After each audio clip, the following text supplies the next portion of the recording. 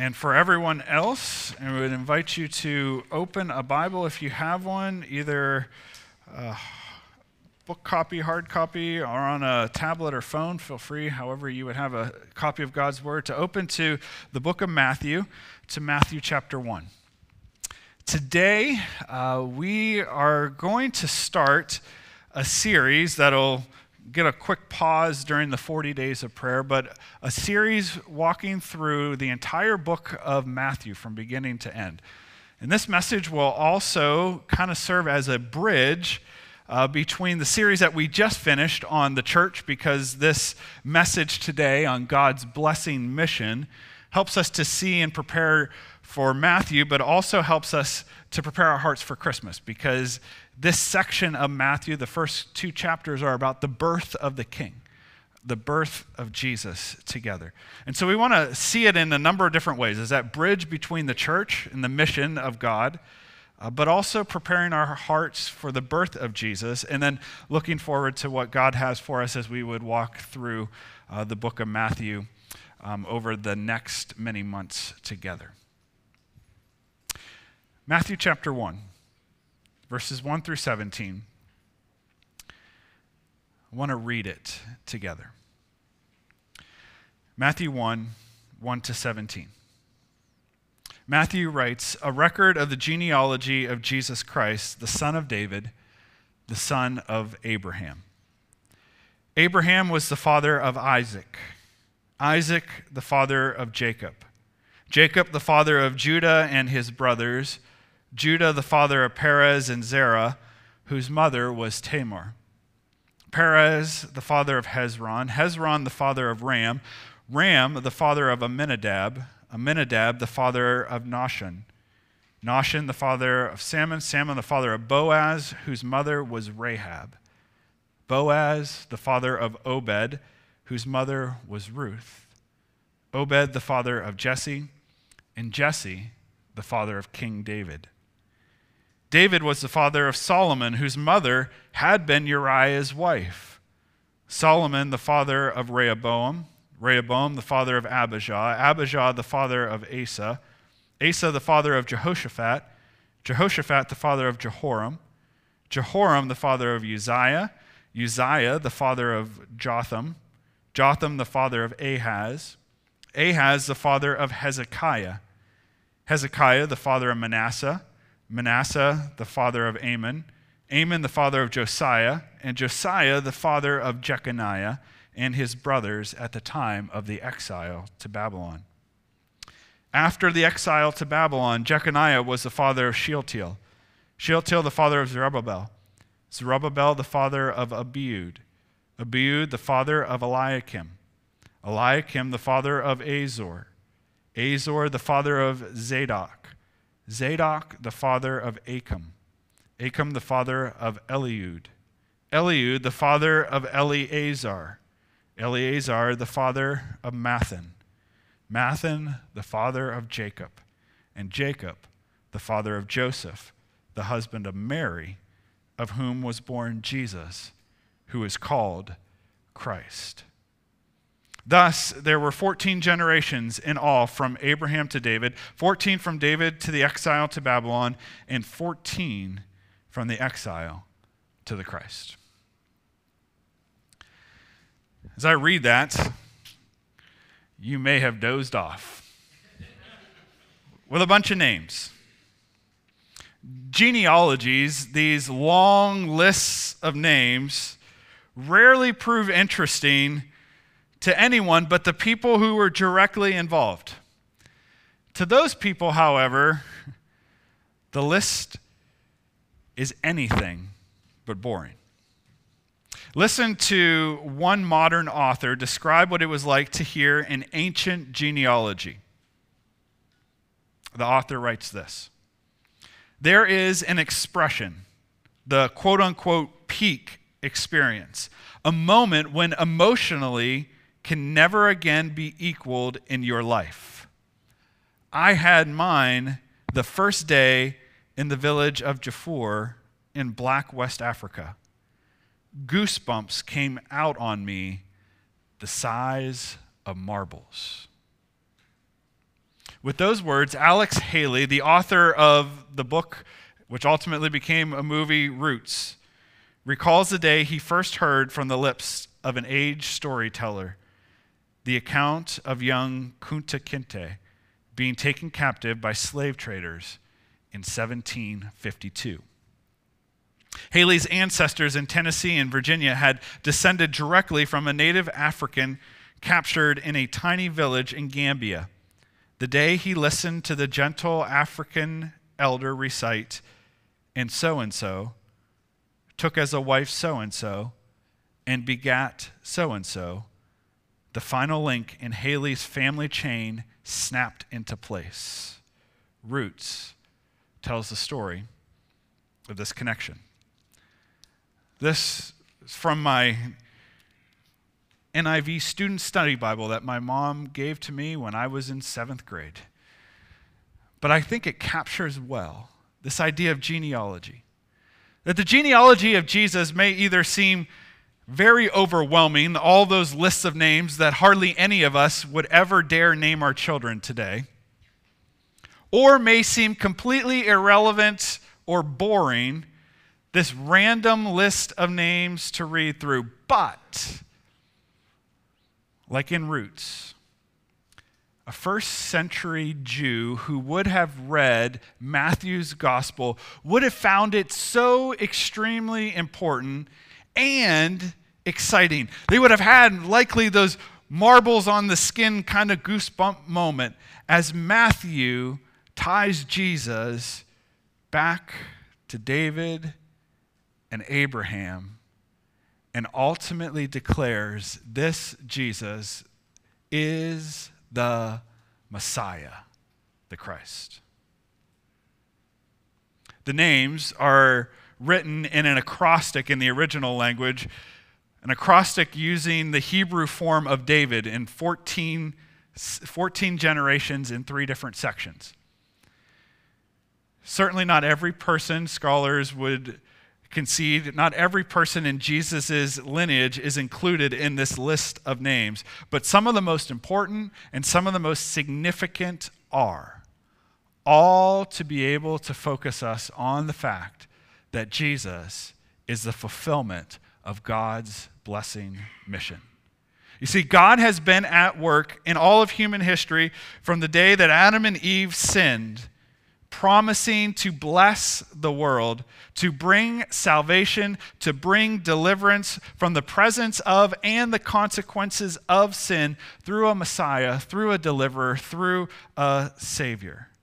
And Jesus, the reason we light candles, the reason we celebrate his birth, Jesus is the fulfillment of all of God's promises and is the fulfillment of this blessing mission that God has been on from the very beginning. There are really simple sermon notes that are in your bulletin if you want to fill in blanks, and there'll be more on the screen for notes if you're a note taker. But we want to look this morning for a few minutes at God's blessing mission being seen first as being fulfilled by Jesus. And if I can get that to work, we might have to click it on our own there. As being fulfilled by Jesus. It'll get up there in a second. And I go back a little bit. There. We got it back one more. As fulfilled by Jesus. God's blessing mission being seen and fulfilled. We're probably going to have to be there the whole time there. Sorry about that.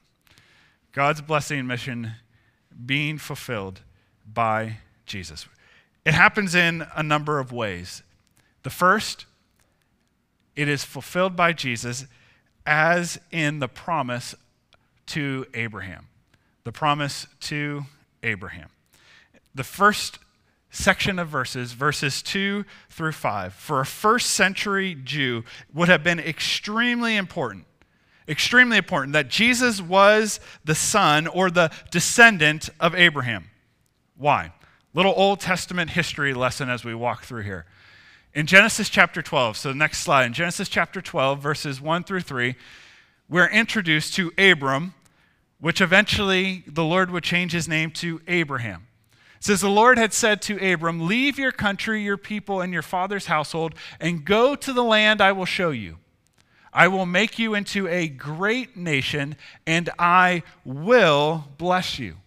I will make your name great, and you will be a blessing. I will bless those who bless you, and whoever curses you, I will curse, and all peoples on earth will be blessed through you. Genesis 12 tells us of God's promise to bless Abraham and to give him many, many, many descendants. Later on in the book of Genesis, as numerous as the stars in the sky and the sand on the seashore. From this one man, the whole nation of Israel would come into being.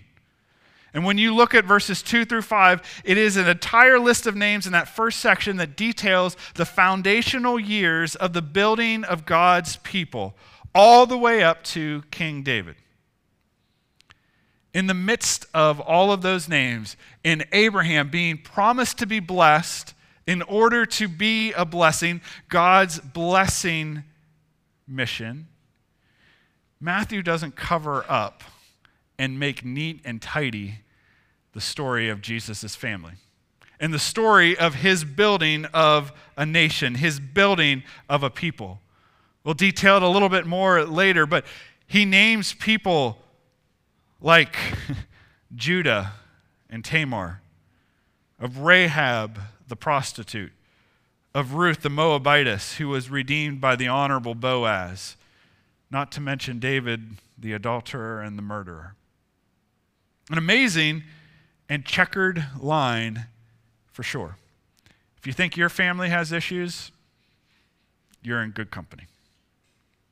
Abraham's promise was not for his blessing alone. He was blessed to be a blessing. I will bless you, and through you all peoples on earth will be blessed. God's blessing mission of the world came through a promise made to Abraham. Ultimately, Matthew wants us to see fulfilled in the birth of Jesus for all nations. God's blessing mission. If we go to the next. The promise to Abraham, but there's a second promise that was made, a little history lesson to help us understand this, and this is the promise made to David. In the list of names in verses 6 through 11 is a list of a bunch of kings. As God had made a promise of blessing to Abraham, he also made a promise of blessing to David. In 1 Chronicles chapter 17, verses 11 through 14, this is what is known as the Davidic covenant or the Davidic promise.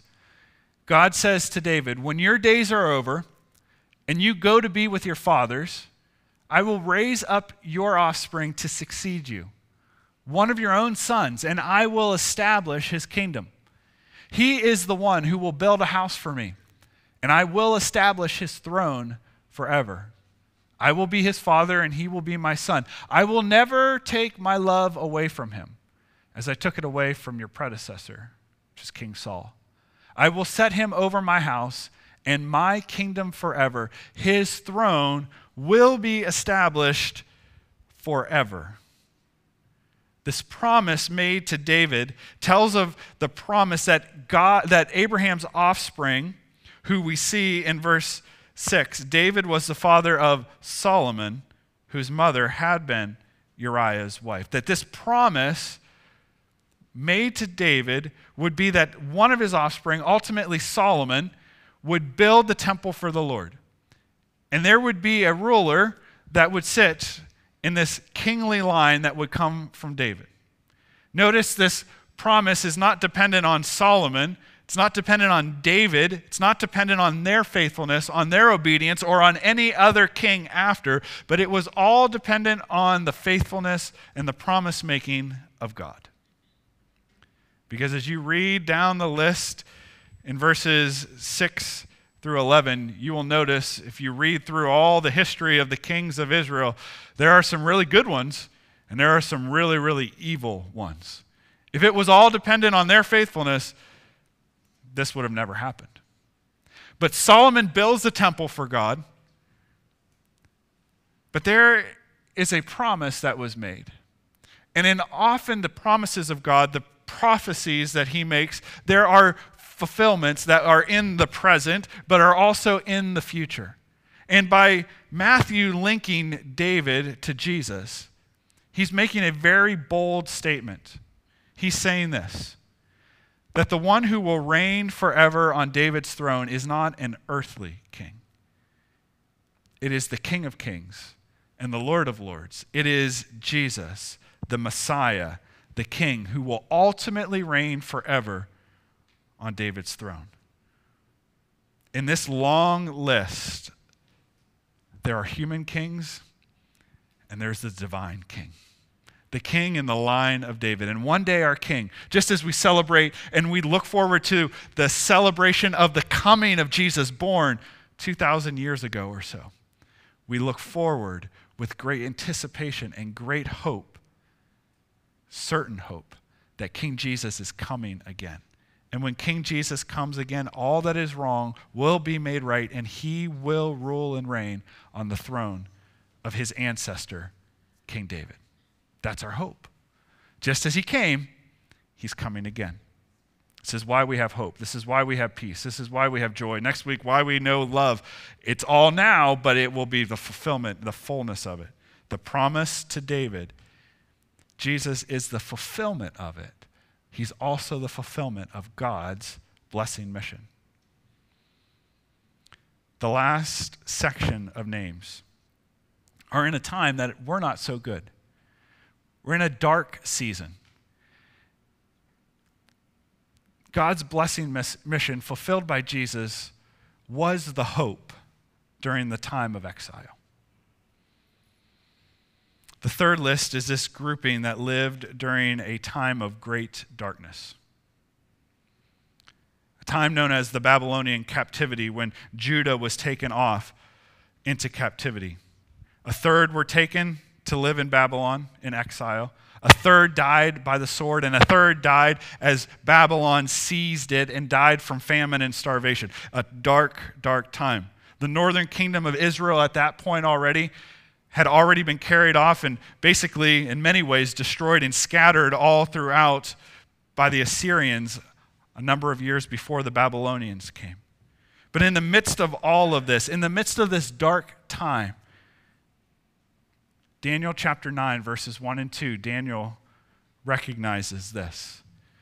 He says, in the first year of Darius, son of Xerxes, a Mede by descent, who was made ruler over the Babylonian kingdom, in the first year of his reign, I, Daniel, understood from the scriptures, according to the word of the Lord given to Jeremiah the prophet, that the desolation of Jerusalem would last 70 years.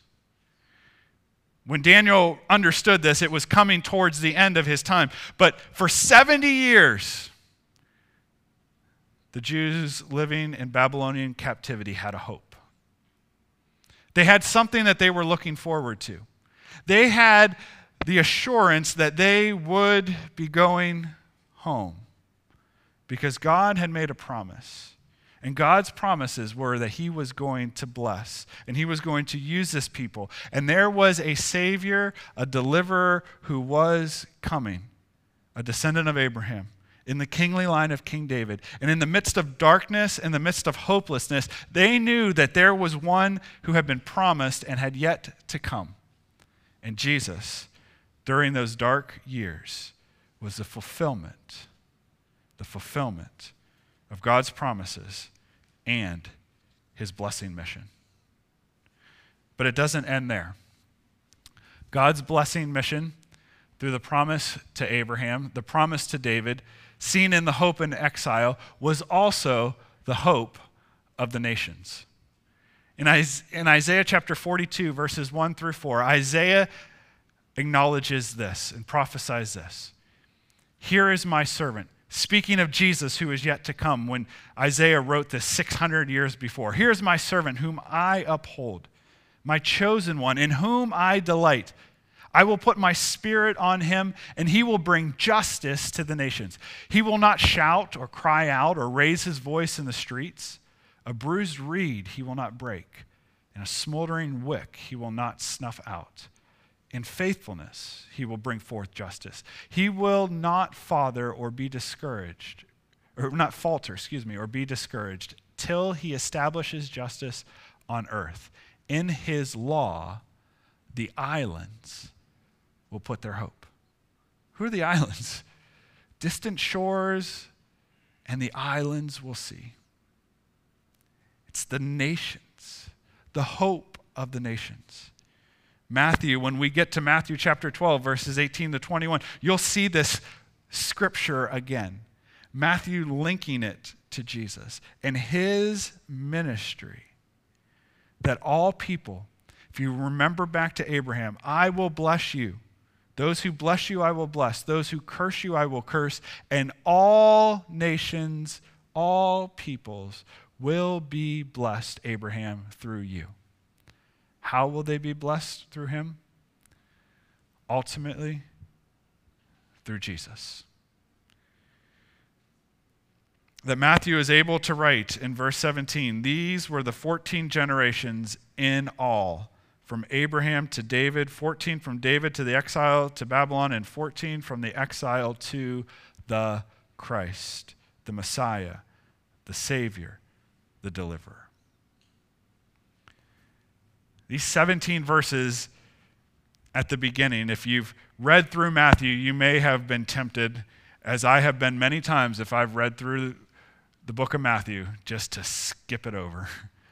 This meaningless list of names, these people I don't know anything about, but when we understand that this genealogy is significant because it shows that Jesus is the promised fulfillment of God's promised blessing mission on this earth to overthrow the power and the effects of sin, all those names make us go, wow.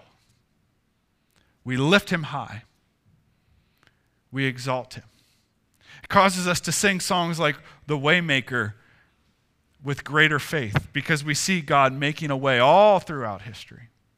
He is faithful, and Jesus is his promised fulfillment.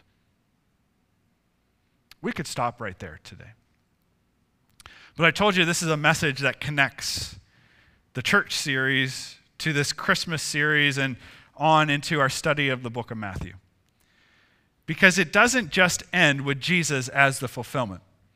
Because the end of Matthew says this. Jesus said to his disciples, all authority in heaven and on earth has been given to me. Therefore, as you are going about your lives, make disciples of all nations, baptizing them in the name of the Father and the Son and the Holy Spirit, and teaching them to obey everything I have commanded you. And surely I am with you always to the very end of the age. The genealogy starts to show us Jesus, the fulfillment of God's blessing mission. But it doesn't end there because he commissions us to do this. Secondly, that God's blessing mission has been continued through the church, through us. May I encourage you, as we think about this in these last few moments, to look at evangelism and to look at mission and to look at the church's role, our role in fulfilling this and carrying on God's blessing mission here on this earth as an opportunity for us to look around and to bless people. How do we bless the people around us? If God was looking to bless Abraham so that all nations would be blessed, and that blessing came through descendants, people, how do we bless people? How do you bless people? Then to be able to share the good news of Jesus. Think of it through those lenses as you continue, as we recognize this God's blessing mission being continued through the church. And here's the encouragement for all of us, is that God's blessing mission that has been continued through the church is through both men and women. It's through both men and women. Matthew, in this genealogy, includes both men and women in Jesus' genealogy. Now, for us today, we'd be like, oh, cool.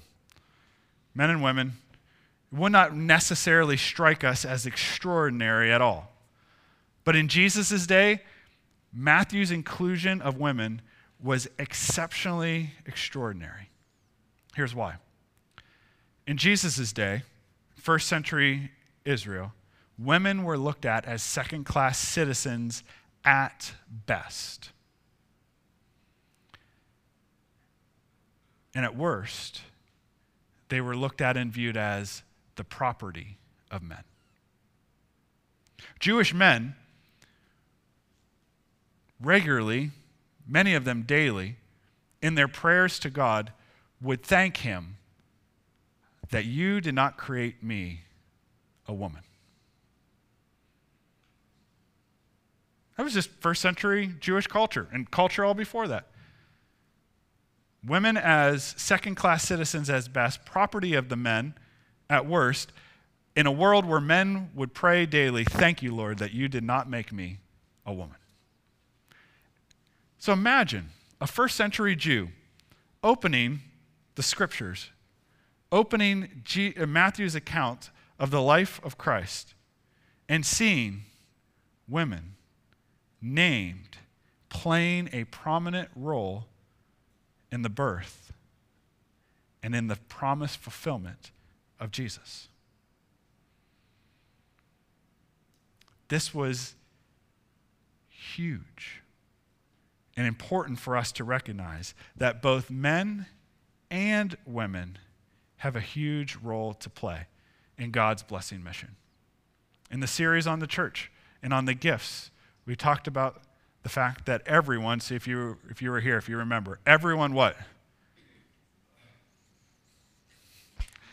I did a great job. Everyone, everybody, oh, I got the wrong words. Everybody gets to play. Everybody gets to play. It's on the board out there.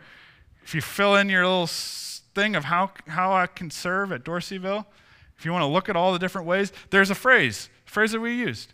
Everybody gets to play, men and women. When the Spirit was poured out, it was on men and women. Your young men will prophesy, your young men will dream dreams, your daughters will prophesy. Everyone gets to play. And so, no matter where you find yourself on that continuum, whether you're a man or a woman, don't say, oh, you know what? I'm a woman, so I don't get to play. Or I'm a man, so I got a greater role than everyone.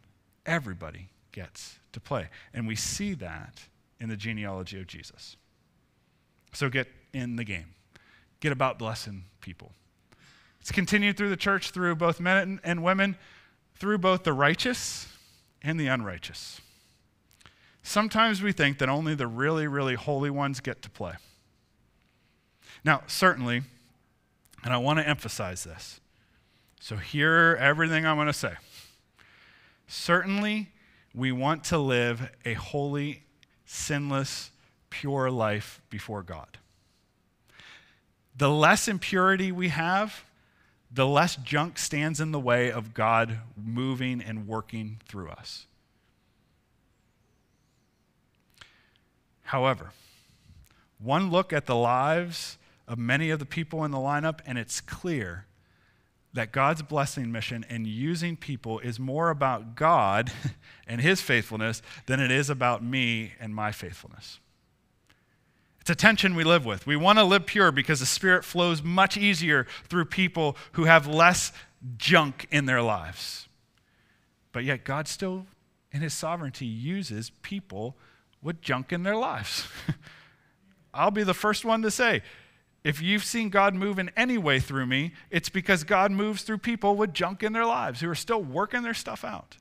Doesn't mean I just sit back and say, I can do whatever I want. I want to pursue holiness. I want to deal viciously with my sin. I want to crucify self on a daily basis. But in the midst of it, sometimes we can say, oh, I got stuff in my life. I'm not perfect. That person's holier than I am. I'm unworthy, all these things. And we can sideline ourselves and say, God could never use me because, will say, God, here I am to be used by you in the midst of my ugh, while I'm working out my ugh. That's, I was going to say Hebrew for sin, but it's not. It's Mark for sin. But you get the point. Don't let the stuff you're still working through, because you're still working through it, say, I can't do this. Because here's why. Here's my proof. Here's where I base that on. You got a messed up line of people in this passage.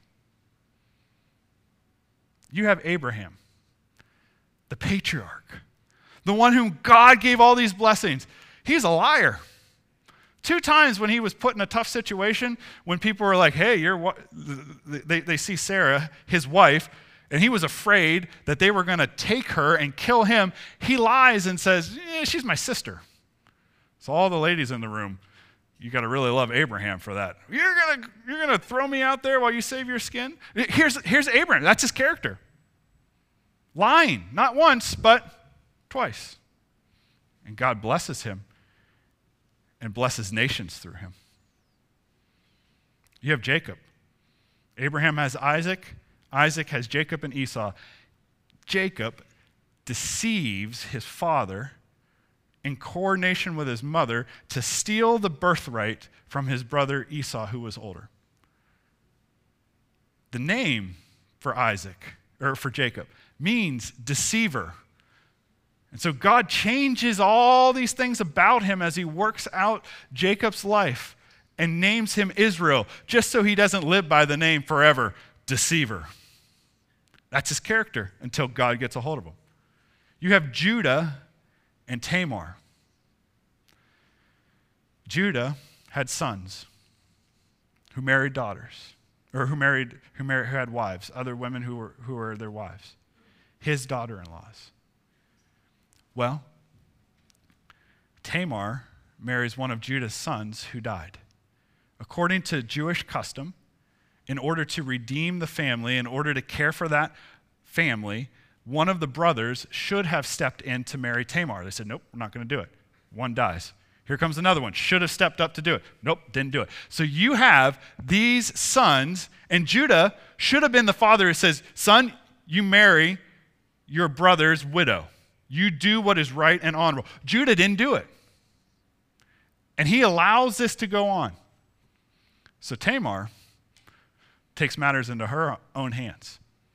She dresses up as a prostitute on the side of the road, and when Judah comes by, she basically gets him to have sex. Judah ends up fathering his daughter-in-law's son. You imagine this? Think about this for a minute. And when he finds out, he goes, oh my goodness, this is stuff that blows your mind. He says, you did the honorable thing.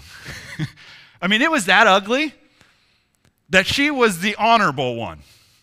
And he recognizes his sin in all of this. And here, you have this whole statement. Judah, not Judah, and then he had some kids. You could have easily said Judah had some kids. No, Matthew says Judah, the father of Perez and Zerah, whose mother was Tamar.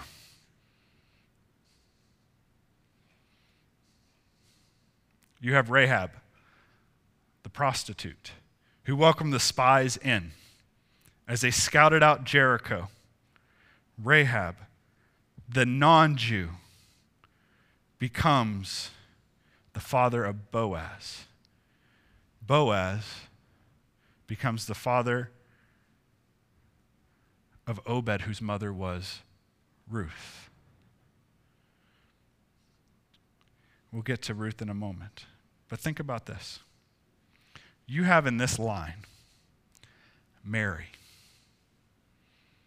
pure, righteous. You have found favor in the eyes of God, Mary. In the same line as Rahab and Tamar.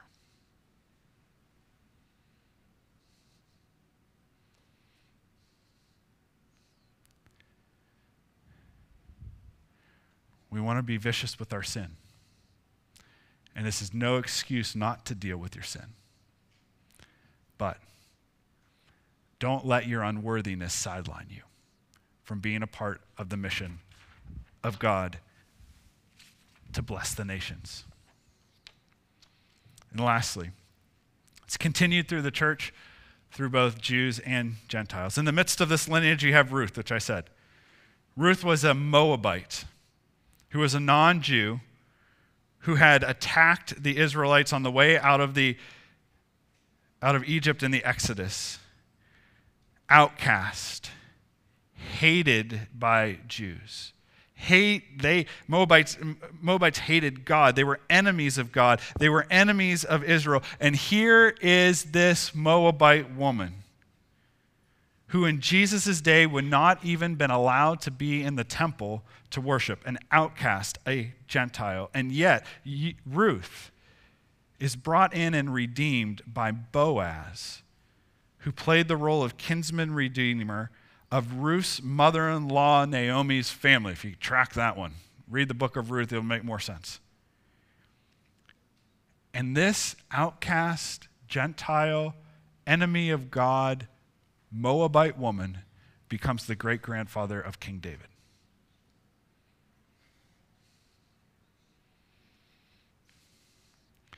Jews and Gentiles, religious and non-religious, the close to God and the far from God can all play a part in God's blessing mission. See, what God is looking for is partners. He's looking for partners who are willing to say yes, who are willing to say yes to the mission of God, God's blessing mission on this earth, who are willing to bless those around them and look for opportunities to be able to share the gospel because of it. I'll close with a story from the book Missional Renaissance by Reggie McNeil. He talks about the fact that he received a series of 3 emails from an individual who attended a conference that he had been the speaker at. And Reggie McNeil at that conference laid out a typical challenge that he gave to many people to intentionally bless people around them as a way of opening up conversations about the gospel. And so this guy who was at the conference sends an email first that he had decided to bless the baristas at Starbucks since he went there every single day. And he ends the email saying, "I'll let you know how it goes." A little while later, Reggie McNeil gets a second email from this guy and says that the staff at the Starbucks thought it was a little bit strange when he asked them this question: "How can I ask God to bless you today?" Now, this question had come not randomly, but it was a way that Reggie McNeil had said, if you're looking for a question to get spiritual conversation started, maybe you would try this one. How can I ask God to bless you today? Because it reflects the heart of God and the heart of a follower of Jesus. So that's what he had been doing. And he says, even though all of these baristas were reluctant initially to talk to me, eventually the employees began to seek him out on their breaks. They began to sit with him. They began to open their lives up to him. And so he became so excited about this, just from that simple question, day in and day out, how can I ask God to bless you today? And the way that people were beginning to respond to him, he became so excited by this response that he shared it with his church small group. They realized as they talked about this, that as a group, they were customers of every Starbucks within a 13-block radius in their city. These folks love coffee. So they all decided that they were going to do this. They were going to follow this guy's lead, and they were going to begin to bless the baristas in their individually local coffee shop with that question, how can I ask God to bless you today? Several weeks later, another email came to Reggie McNeil, recounting an episode that had happened to him that day. He had visited a Starbucks that he didn't regularly frequent.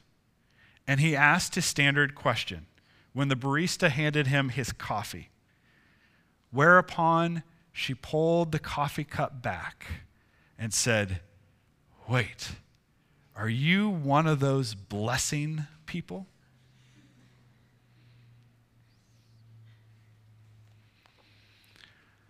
What would happen if the people of God began to be known as the blessing people?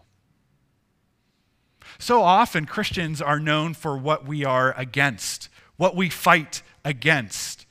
What would happen if the people of God began to be known as the blessing people? How many more people would sit at kitchen tables or at coffee shop tables and begin to open their lives up because they knew one thing? They knew, you are about blessing me. And because you are about blessing me and you're a follower of Jesus, maybe that really is what God is after. God's blessing mission certainly involves a people submitted to the lordship of Jesus. But it requires often an entryway for them to meet the one who is the fulfillment of God's blessing mission.